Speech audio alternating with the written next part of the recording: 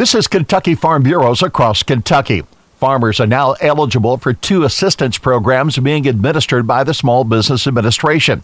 AFBF's R.J. Carney says both are valuable tools. The SBA administers the Economic Injury Disaster Loan Program. You can go on their website, sba.gov/disaster, to access and apply for the Economic Injury Disaster Loan Program. However, the Paycheck Protection Program, you need to go to a financial lender who's been approved by the SBA to allocate and process this loan program. The Economic Injury Disaster Loan Program is intended to help with working capital. So it allows you to pay for fixed debts, additionally your payroll, accounts payable, and other operating expenses.